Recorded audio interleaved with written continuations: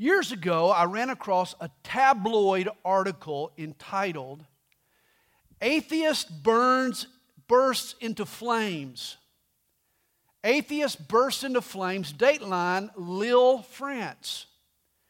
Now let me say up front, this tabloid in which this article appeared is known for its questionable stories. In fact, I really doubt if this story is completely true. But I want you to follow with me, for whether it's true or not, it makes my point tonight.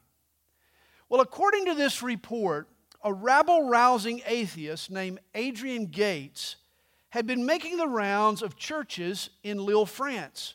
He was causing pastors and worshipers great grief. He had even been hauled off to jail on occasion.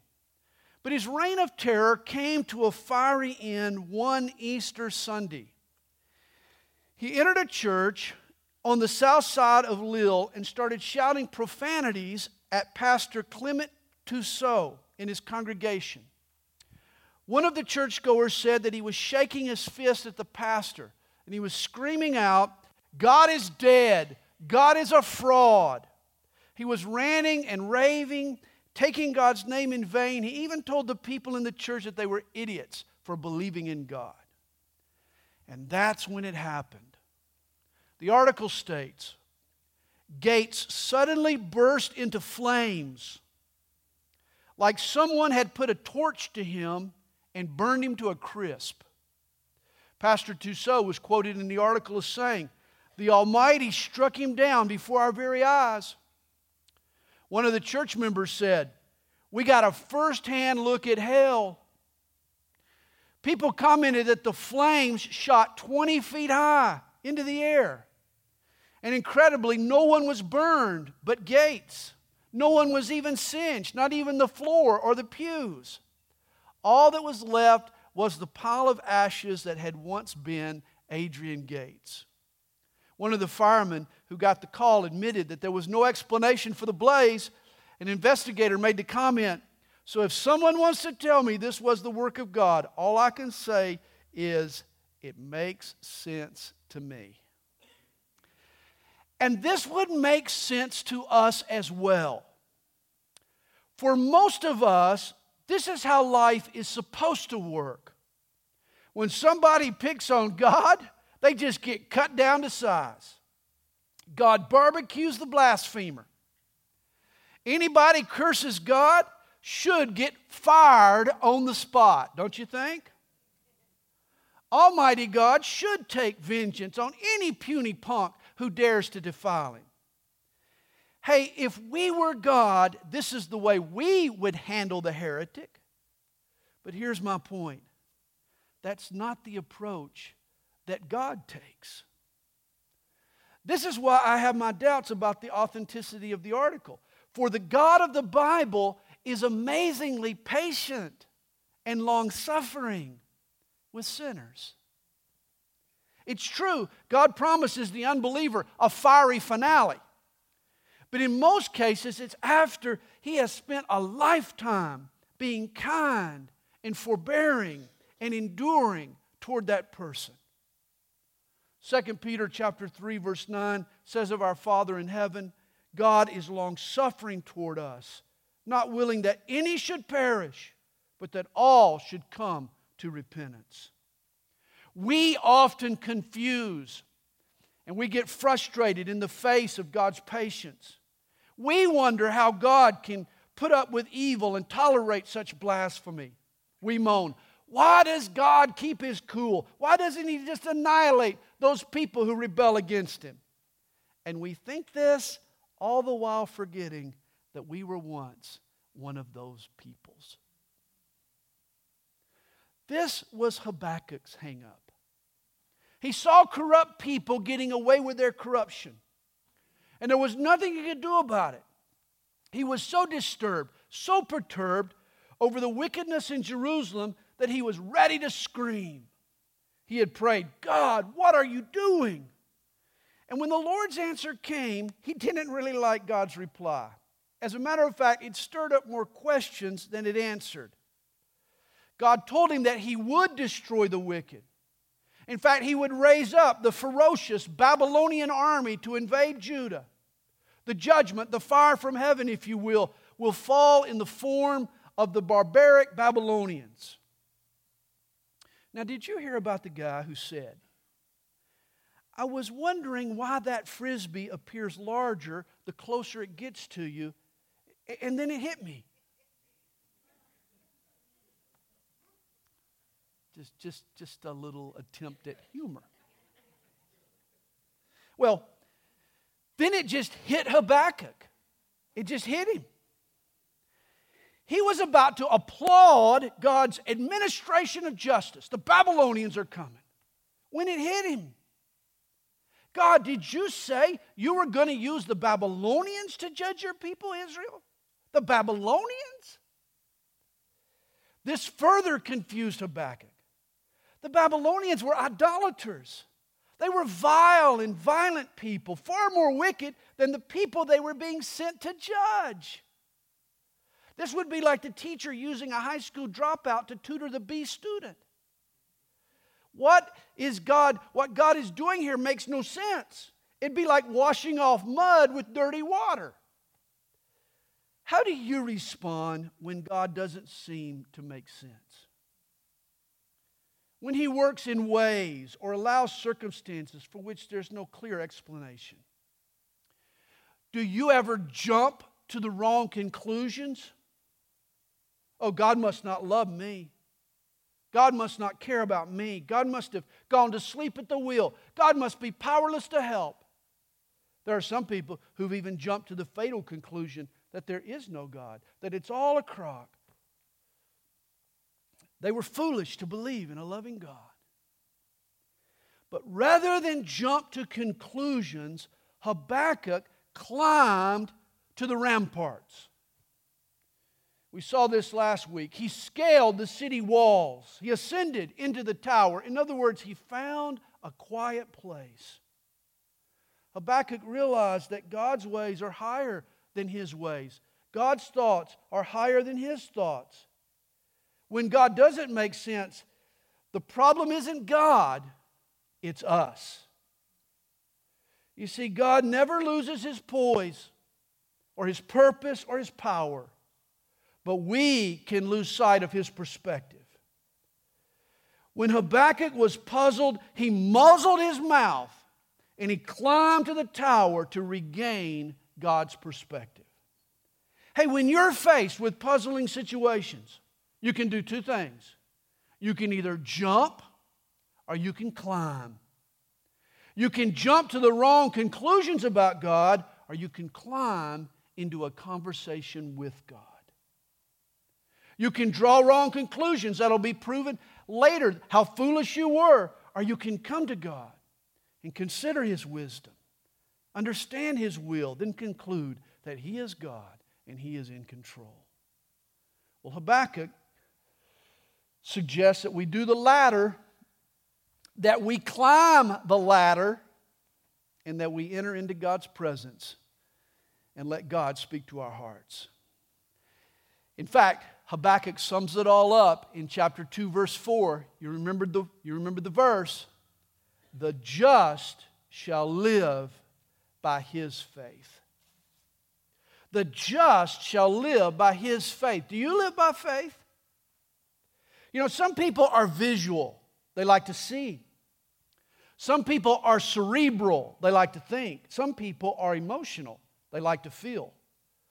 I think Habakkuk was all the above. He was visual and cerebral and emotional. But none of the above served him well in his relationship with God. And none of that will serve you well in your relationship with God. For we're called to live not by what we see or by what we think or by what we feel.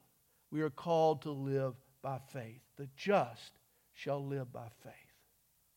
Which brings us to chapter 2, verse 4, where we left off last week. Beginning in verse 5, the Lord pronounces 5 woes on the Babylonians. God is essentially saying to Habakkuk, yes, I'm going to use the Babylonians to judge the Jews, but when I'm done, Habakkuk, I'm then going to see to it that the Babylonians get judged as well.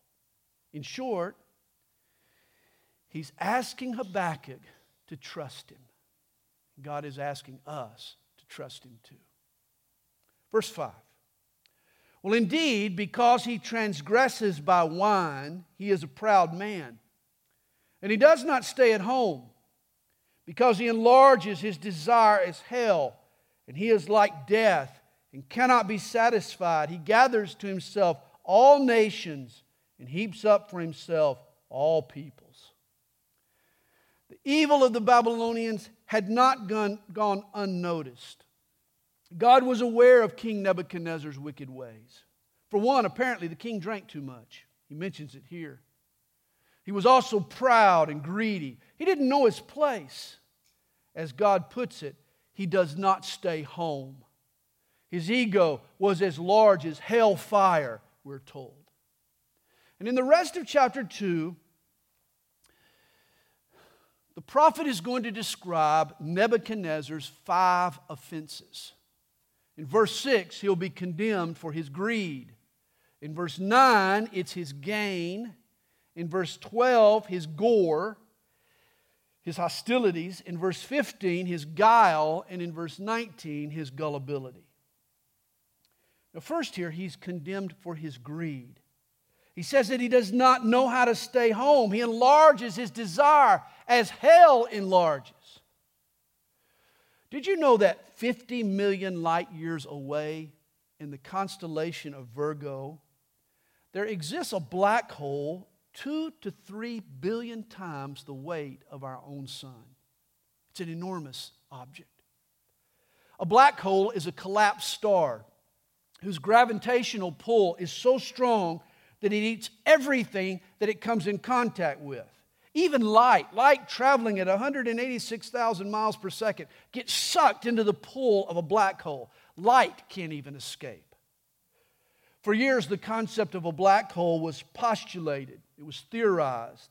Until recently, thanks to the Hubble telescope, black holes have now actually been discovered. The Hubble telescope has observed a black hole traveling at 1.2 million miles per hour with a temperature of 18,000 degrees Fahrenheit. It's estimated that this cosmic sinkhole has sucked up billions of other stars. And there are some Bible scholars who theorize that perhaps hell is actually an enormous black hole that God has tucked away somewhere in the universe. It's interesting. You know, a black hole would fit the biblical description of hell. It's a consuming fire. It's a bottomless pit. It's actually a lake of fire. It's on fire, and yet it's black. It traps its own light. The Bible refers to hell as a lake of fire and as outer darkness, apparent contradictions. And yet a black hole would actually fit both those descriptions. It's just interesting.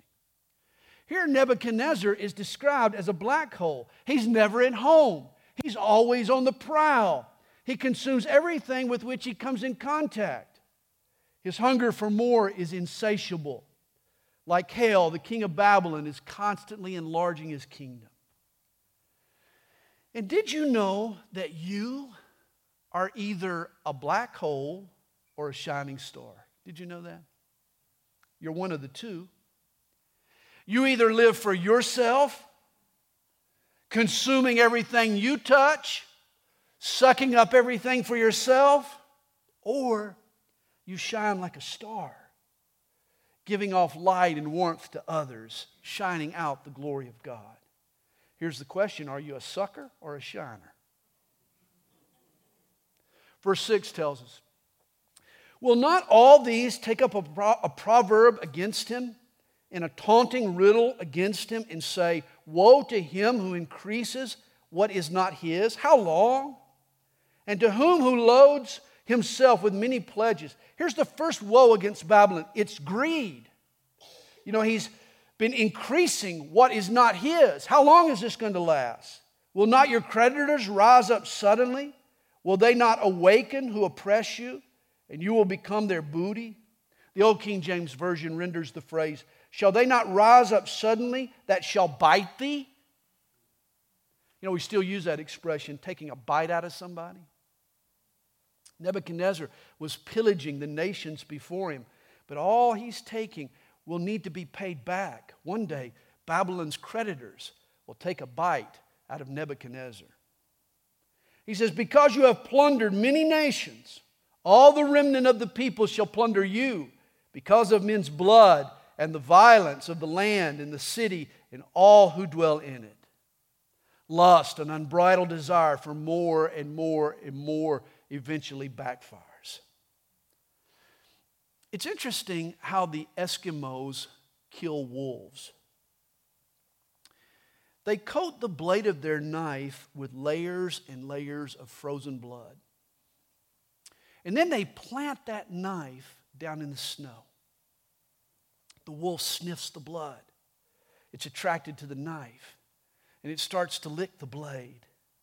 Well, the more the wolf tastes the blood, the stronger his thirst for it becomes. His lust for more overshadows the sting of the razor-sharp blade. The wolf ends up unable to distinguish between the blood on the knife and his own. Thus, he ends up consuming his own blood. In the morning, the wolf is found dead in the snow. And such is the legacy of any lust. An uncontrolled desire in our lives, it eventually controls you. If there's a fire burning out of control in your life, it's time to douse the blaze. Verse 9 tells us, woe to him who covets evil gain for his house, that he may set his nest on high, that he may be delivered from the power of disaster. The second woe is that of gain. Nebuchadnezzar thought he could buy protection, that he could build an empire that calamity couldn't touch. And people today make the same mistake. They think enough money can shelter them from life's problems, that they can purchase peace, that they can buy some rest. Not so. You remember what Jesus said? He spoke of the deceitfulness of riches. Riches are deceitful. They never give you what they promise. Money can't buy health or happiness or holiness. A millionaire was once asked, how many dollars does it take to make you truly happy? His revealing reply, only one more. Money won't buy happiness. He says, you give shameful counsel to your house, cutting off many peoples, and sin against your soul. For the stone will cry out from the wall, and the beam from the timbers will answer it. Woe to him who builds a town with bloodshed, who establishes a city by iniquity. This is the third woe against Nebuchadnezzar. It's his gore. It's the gore, the violence, the bloodthirstiness by which he spread his kingdom. Nebuchadnezzar bowled over and intimidated his opponents with brute force. He not only conquered nations, he deliberately crushed them. And God was not pleased with this king. We're told, behold, is it not of the Lord of hosts that the peoples labor to feed the fire and nations weary themselves in vain? For the earth will be filled with the knowledge of the glory of the Lord as the waters cover the sea. Ultimately, Nebuchadnezzar will be crushed. The prophet says that in the end, the earth will be filled not with the glory of Nebuchadnezzar, but with the glory of the Lord. Woe to him who gives drink to his neighbor, pressing him to your bottle, even to make him drunk, that you may look on his nakedness. The fourth woe reveals Babylon's guile, their stealth, their deception. You see, Nebuchadnezzar was quite subversive. He got the world drunk on his promises. And then he slipped in and took advantage of those nations. He manipulated the kings into compromising positions. And this is how Satan will work with you. Before he tempts us with a sin, he twists our reasoning. He gains our trust.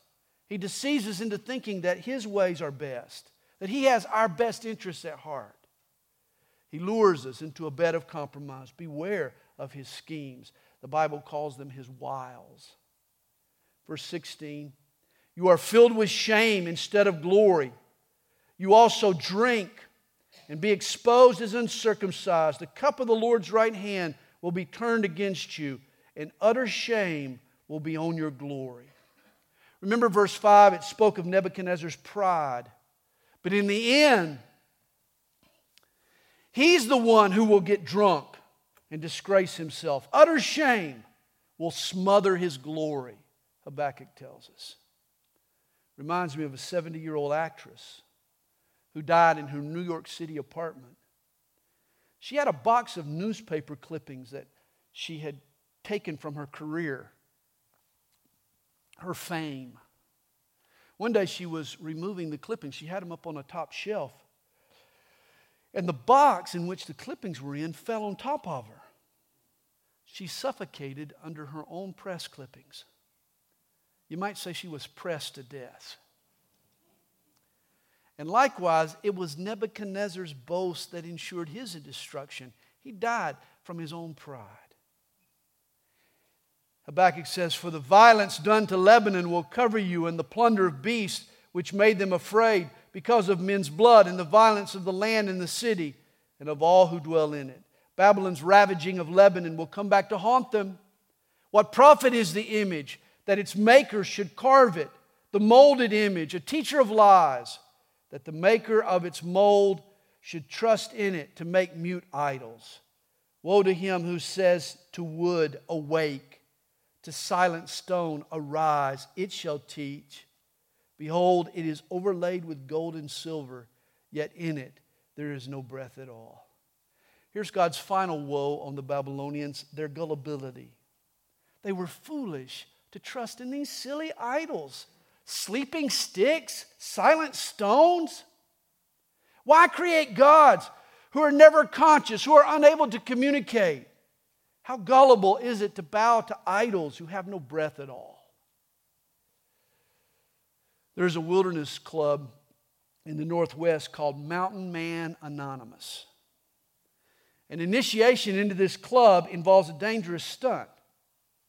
Initiates have to be willing to allow a fellow member of the club to shoot a tin can off the top of their head with a bow and arrow at 100 paces. Well, a man named Anthony Roberts, he was one such candidate for membership. Sadly, though, the member missed, and the arrow went right through Roberts' eye socket. Amazingly, it missed all his vital organs. Robert survived. His doctor actually commented, and I quote, "He can be grateful that he has a small brain." You don't say. Well, Habakkuk is saying that anyone who rejects the overwhelming evidence for the true and living God to follow after false gods, idols, silent stones, sleeping sticks, are you kidding? How foolish is that? These are people with a small brain. God's glory, the evidence of His existence is splattered all around us. The earth, the heavens declare the handiwork of God. Why would you turn from the true and living God to follow after false gods? Or worse, to invent your own God? Or even more silly, to set yourself up as God, and yet people do it every day. These people who have small brains. Psalm 14 verse 1 tells us, "The fool has said in his heart, there is no God."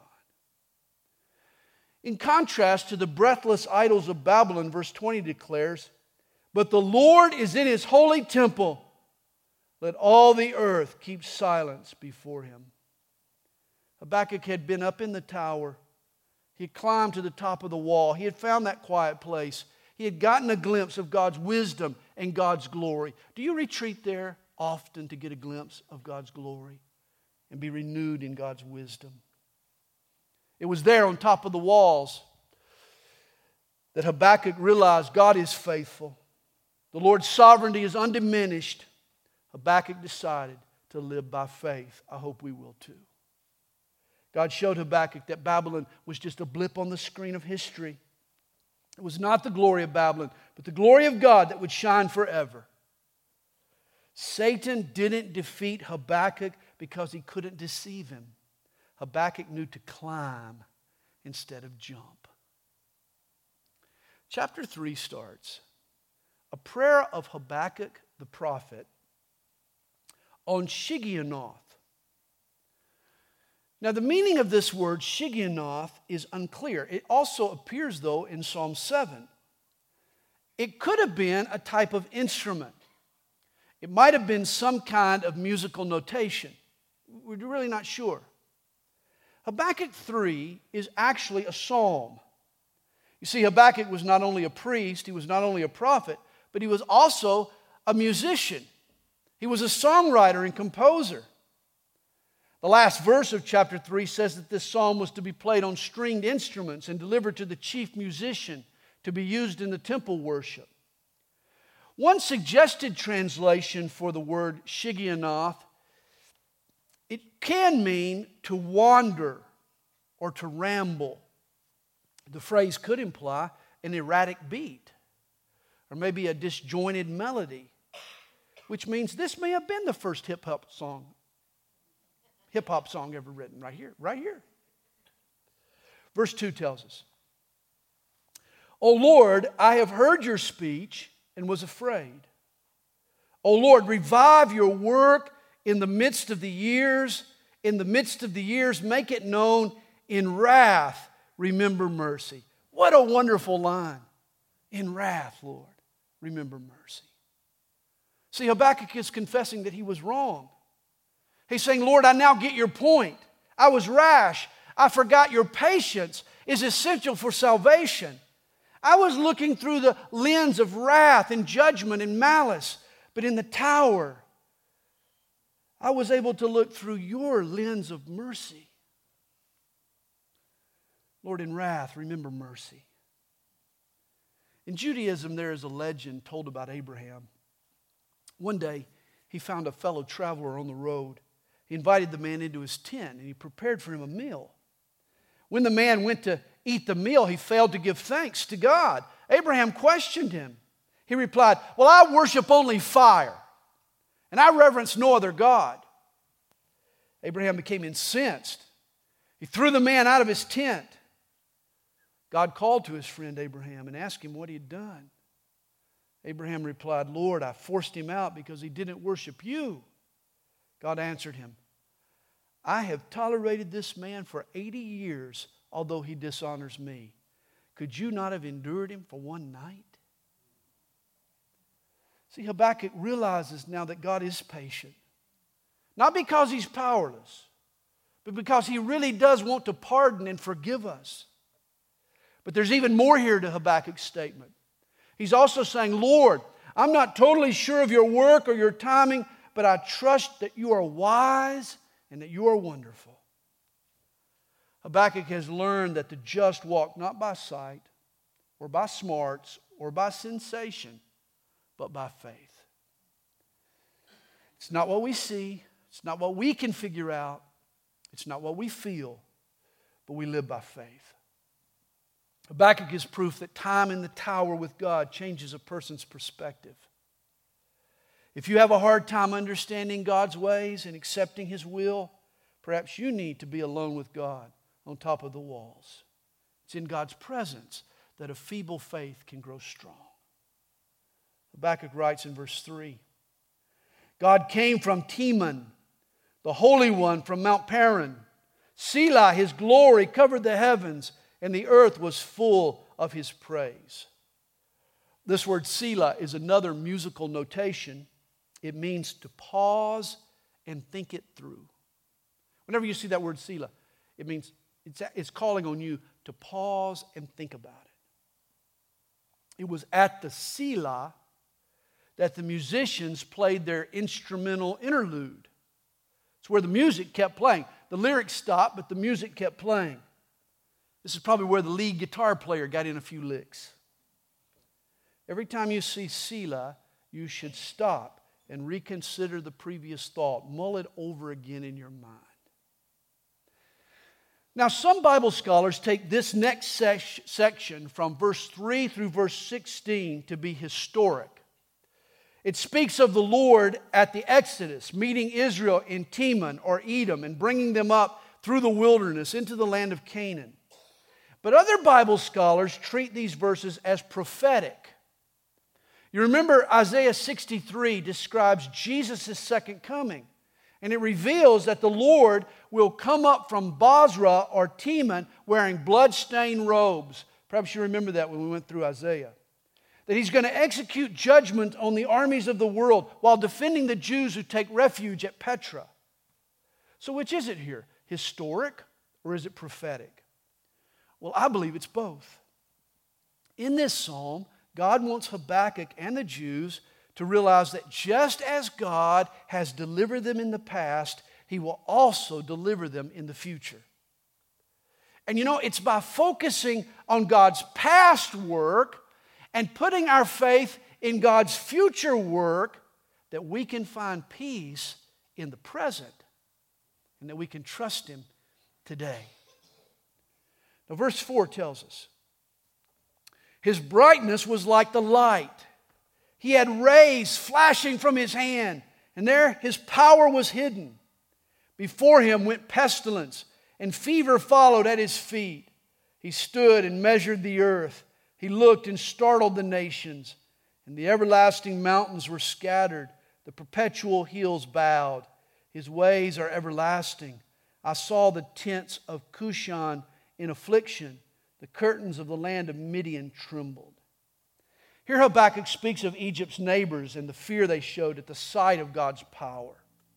He's probably referencing here God's shaking of Mount Sinai. Remember when God's presence descended upon Mount Sinai, the mountain literally quaked.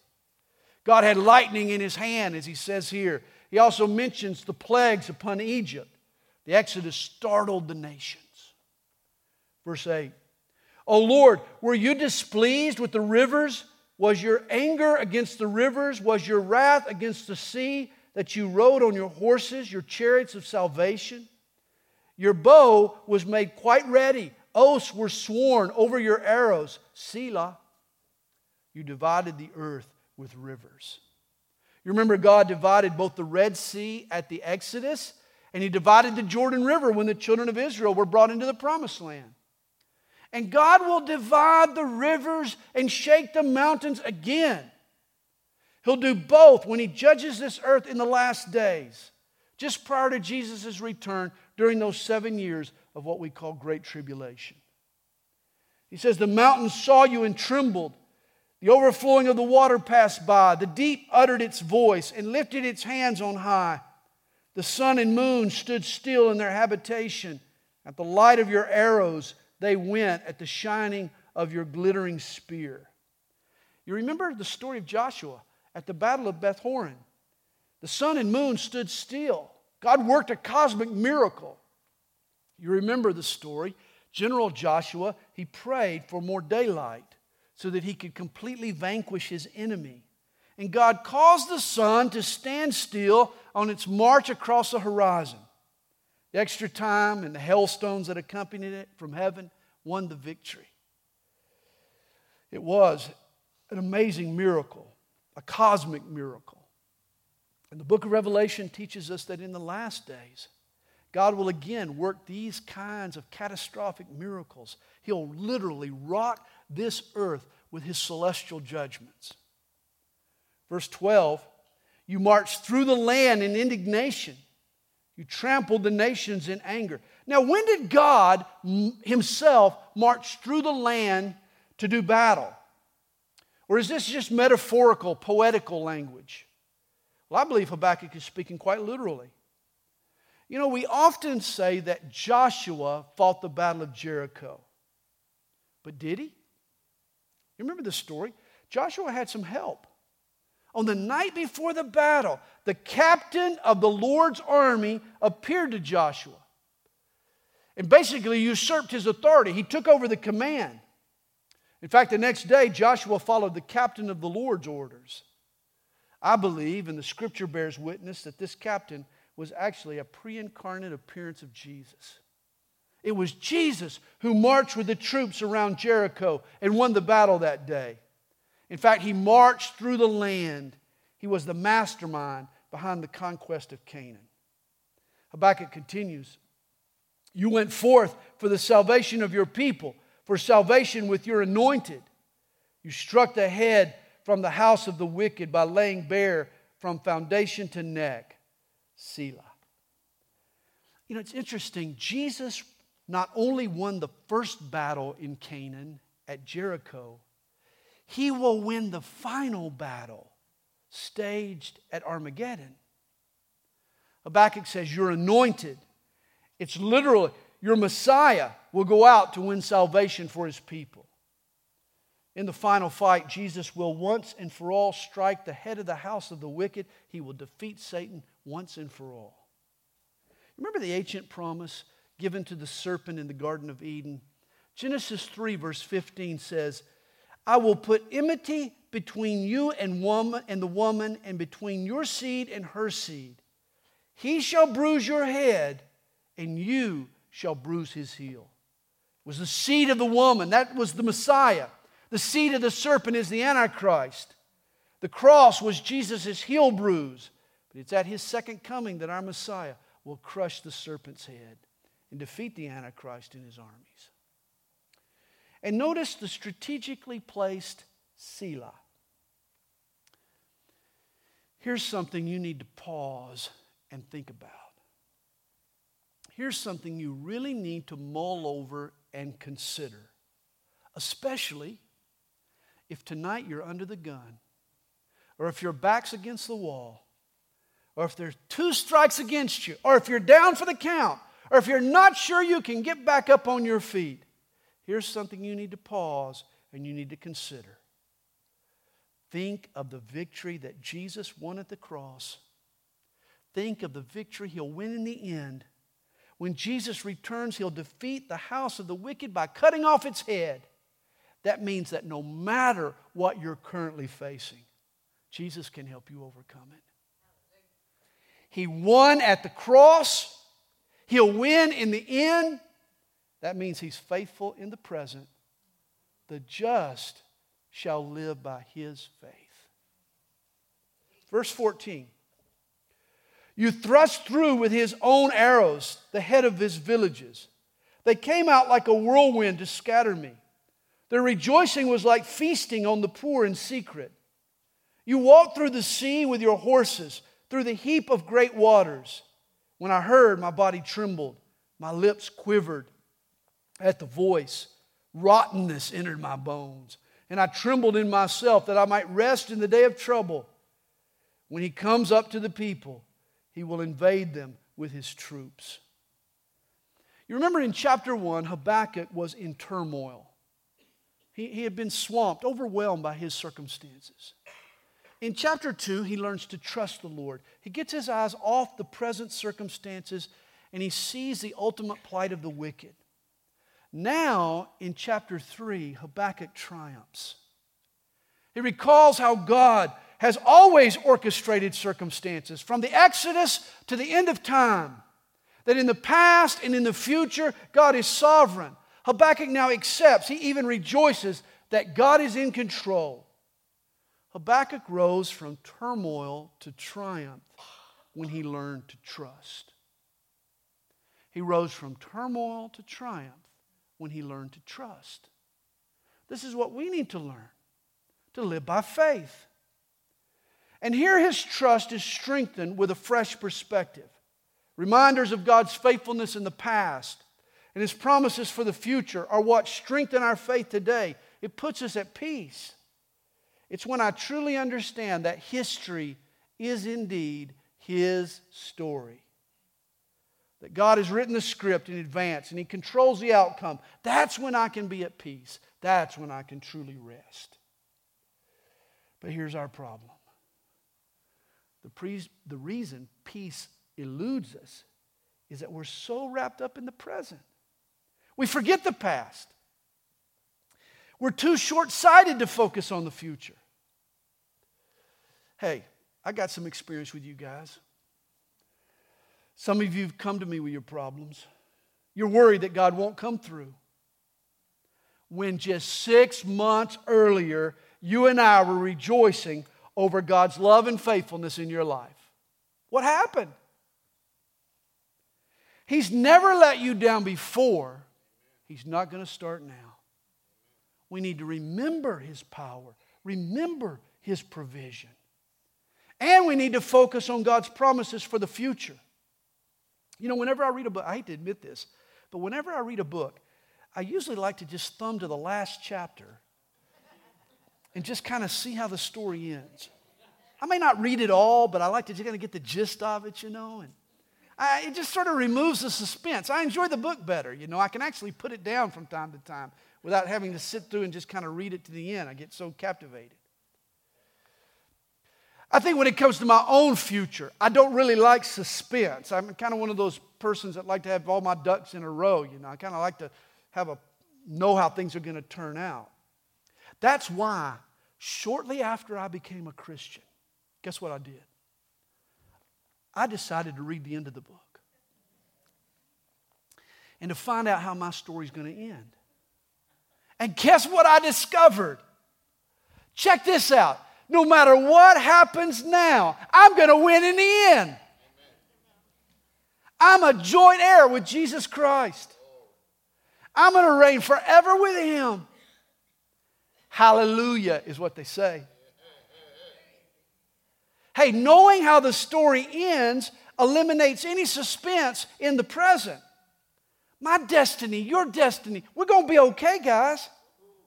God is going to take care of us. We can relax, we can rest. The future isn't a mystery. In Christ, it's a certainty. Once there was a Christian, and he had a pal with him. They were walking down Fifth Avenue in New York City. They were discussing life and all its difficulties. This Christian stopped at the Rockefeller Center, and he took his pal into the courtyard. And there he showed him the statue of Atlas. Here was a man bulging with biceps, holding the world on top of his shoulders. His face shows signs of obvious strain. But then the Christian took his pal and they walked across the street to St. Patrick's Cathedral. And he took him there behind the altar to a small shrine that was dedicated to the boy Jesus. Actually, there's a statue of Jesus there about 9 years old. The small little statue of Jesus has his hand stretched out. And guess what's sitting in his palm? The world. The world is sitting in his palm. He's holding the world in his hand. He's got the whole world in his hands. And the message to his friend was crystal clear. You can strain, you can struggle, you can try to carry the world on your shoulders. You can be an Atlas. Or you can rest in the knowledge that Jesus has it all in the palm of His hand. He is in control of this world and your life. This is why the just shall live by faith. And here Habakkuk starts to sing. He starts to sing. Here he sings the loudest. Verses 17 and 18 are a couple of my favorite verses in all of the Bible. Habakkuk writes, though the fig tree may not blossom, nor fruit be on the vines, though the labor of the olive may fail, and the fields yield no food, though the flock may be cut off from the fold, and there be no herd in the stalls. A modern equivalent might be, though the stock market crashes, and the banks foreclose, and the company lays me off, and my house burns to the ground, and my teenager wrecks the car, and the Falcons lose all 16 games. Verse 18, yet I will rejoice in the Lord. I will joy in the God of my salvation. Here's Habakkuk's conclusion. Come what may, regardless of how rough life gets, he says, I will rejoice in the Lord. I will joy in the God of my salvation. And as beautiful as those words are, our English translations, they don't do it justice. It doesn't capture the full flavor and the colorfulness of what comes out in the Hebrew. The word rejoice, the Hebrew word rejoice, it means to jump up and down. The word joy, it means to spin around, to twirl. You remember that song we used to sing years ago? Maybe you sung it. I know I sung it. It went something like, jump down, turn around, clap your hands and praise the Lord. You remember that song? Jump down, turn around, clap your hands and praise the Lord. There are even hand motions to it. I don't remember. We'd kind of get goofy. We'd have a lot of fun singing it. But this is the spirit in which Habakkuk wrote. He's not being goofy, but he's definitely being giddy. He rejoices. He laughs. He dances, knowing that come what may, God is in charge and we can rejoice. Habakkuk is saying, when calamity strikes, I'm not going to worry, I'm not going to fret, I'm not going to sweat. I'm going to dance for joy because I know that my God is in control. The prophet has chosen to live by faith, not by sight or smarts or senses. He's going to trust in God. God's peace will never be found in understanding a plan. You think if you understand the plan, you'll be at peace. Not so. God's peace will never be found in making sense of complicated circumstances. God's peace is found in knowing a person. Ephesians 2 verse 14 reads, Jesus is our peace. Notice, Jesus doesn't give peace. He is our peace. You recognize this. No Jesus, no peace. But no Jesus and no peace. Habakkuk rested when he focused on God's character and His faithfulness. God promises a peace that passes understanding, not a peace caused by understanding. Did you get that? He promises a peace that passes understanding, not a peace caused by understanding. God's peace is the result of us having faith, not the result of us figuring out the situation. These verses remind me of 1 Thessalonians chapter 5, verse 18. There it says, in everything give thanks. Notice what Paul doesn't say. He doesn't say, for everything give thanks. I can't give thanks for everything. There's a lot of things that happen in my life that are real tragedies. May not be able to give thanks for it, but I can give thanks in the midst of everything. I can give thanks despite my situation. I can thank God that He's still in control, that all things are working together for good to those who love Him, to those that are called according to His purpose. Philippians 4 verse 4 is another great verse. It tells us, rejoice in the Lord always. I can't always rejoice in my circumstances, but I can always rejoice in the Lord. Verse 20, he says, the Lord God is my strength. He will make my feet like deer's feet, and He will make me walk on my high heels. You know, a deer walks on rocky cliffs. A deer, you'll see them running along mountain ledges and grazing on steep slopes. The terrain the deer traverses is treacherous, and yet a deer prances and dances as if it's on level ground, not lethal ground. Whenever we go to Israel, and we'll go again in February for any of you that like to go with us. When we go to Israel, we visit En Gedi, which is the oasis right down there by the Dead Sea. And usually we see the ibex, the local deer. And we see them up high on the mountain ledges. They're so graceful, even in the midst of dangerous circumstances. And here God is promising you and me deer's feet. He's promising us deer's feet. If we trust Him, He'll give us stable footing, even when we walk down shaky terrain. Walk by faith, and you'll dance in the midst of danger. You will prance your way around problems. You'll enjoy God's incredible peace, even in scary circumstances. The just shall live by faith. Habakkuk closes with these instructions. He says, to the chief musician with my stringed instruments. Apparently, when this song was played, Habakkuk wanted it peppy. Absolutely. Man, he called for the stringed instruments. He wanted the string ensemble to accompany this song. This little prophecy of Habakkuk. What a book. From sighing in the valley, chapter 1, to seeking God in the tower, chapter 2. Now, Habakkuk is standing on the mountains and singing God's praise. And you too can sing a peppy song whenever you learn that the just shall live by faith.